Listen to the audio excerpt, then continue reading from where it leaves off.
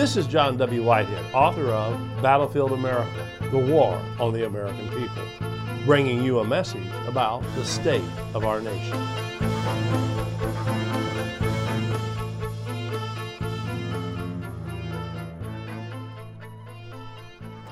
Dr. Miles Bennell in the movie Invasion of the Body Snatchers warns, "Look, you fools, you're in danger. Can't you see?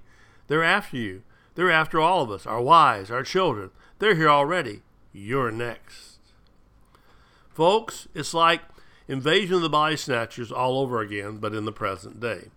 The nation is being overtaken by an alien threat that invades bodies, alters minds, and transforms freedom-loving people into a mindless, compliant, conforming mob intolerant of anyone who dares to be different, let alone think for themselves.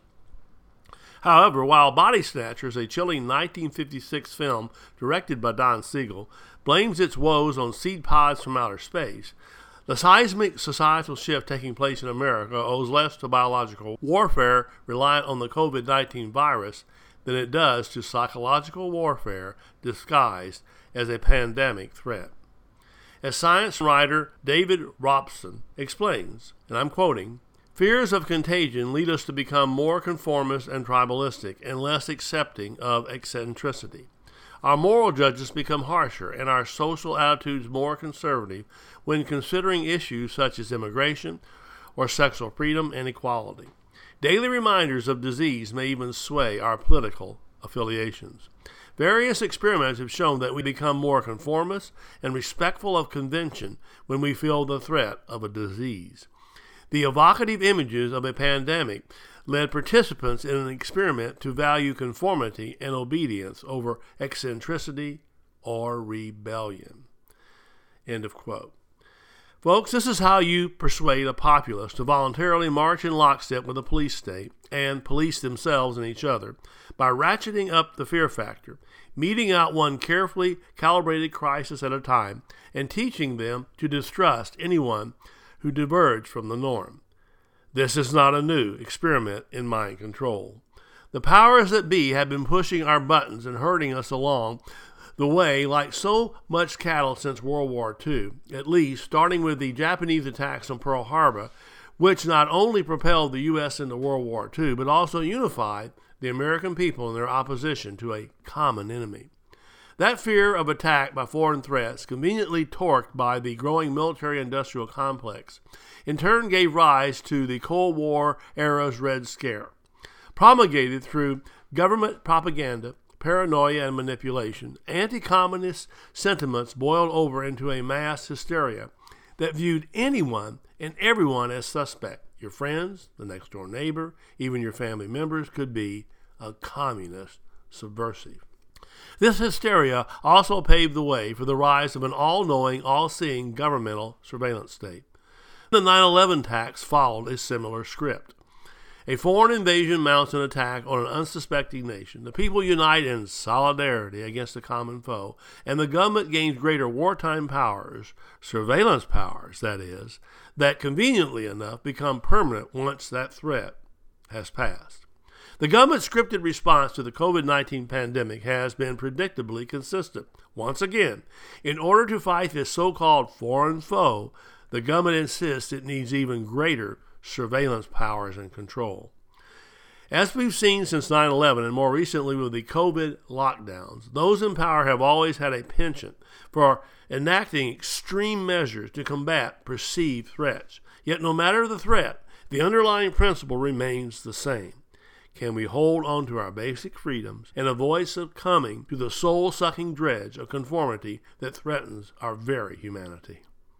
This conundrum is at the heart of the 1956 classic Invasion of the Body Snatchers, which was based on a 1954 science fiction novel by Jack Finney and later remade into an equally chilling 1978 film by Philip Kaufman.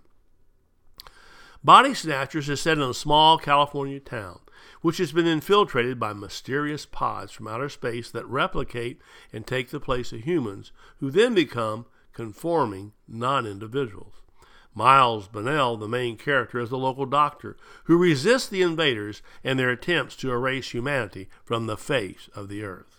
Yet Siegel's film delves beneath the surface to confront an even more sinister threat, the dehumanization of individuals, and the horrifying possibility that humanity could become infused as part of the societal machine. Central to the film is one key speech delivered by Miles Bennell while hiding from the aliens.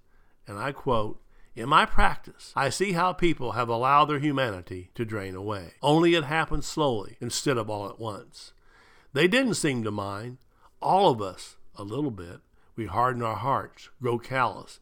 And when we have to fight to stay human, do we realize how precious it is?" Folks, as Siegel makes clear, it's not communists or terrorists or even viral pandemics that threaten our well-being. When all is said and done, however, the real threat to freedom in the fictional world of body snatchers and in our present-day America is posed by an establishment, be it governmental, corporate, or societal, that is hostile to individuality and those who dare to challenge the status quo. Acknowledging that body snatchers portrayed the conflict between individuals and varied forms of mindless authority, Siegel stated, and again I'm quoting, "I think the world is populated by pods, and I wanted to show them. People are pods. Many of my associates are certainly pods. They have no feelings. They exist, breathe, sleep. To be a pod means that you have no passion, no anger. The spark has left you. Of course, there's a very strong case for being a pod. These pods who get rid of pain, ill health, and mental disturbances are, in a sense, doing good. It happens to leave you in a very dull world, but that, by the way, is the world that most of us live in. It's the same as people who welcome going into the army or prison. There's regimentation, a lack of having to make up your mind, face decisions. People are becoming vegetables. I don't know what the answer is except an awareness of it." Ladies and gentlemen, all the threats to freedom documented in my book, Battlefield America, The War on the American People, came about because we the people stopped thinking for ourselves and relinquished control over our lives and our country to government operatives who care only for money and power. While the specific game plan for turning things around is complicated by a police state that wants to keep us at a disadvantage, the solution is relatively simple. Don't be a pod person.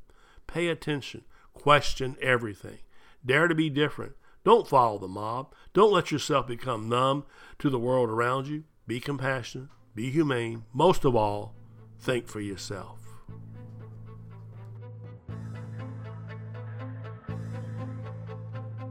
The Rutherford Institute is doing its part to push back against the police state and make the government play by the rules of the Constitution.